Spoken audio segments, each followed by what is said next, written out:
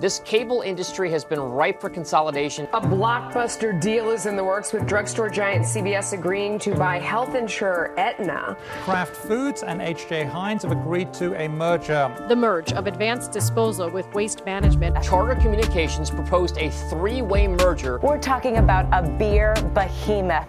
The number of approved mergers has been on the rise in the last 40 years. Today, our economy across every industry is more consolidated than ever before. I'm Reggie Rucker, and on this season of Building Local Power, we present How to Get Away with Merger. Now, merging companies often claim that their consolidation will benefit consumers, but that's all too often not the case.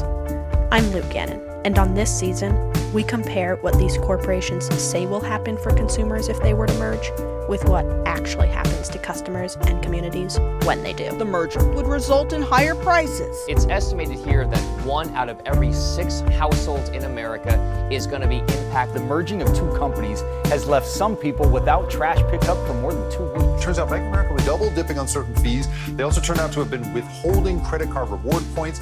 It's not pretty, folks, but there is a path forward, and we bring that to you with every episode.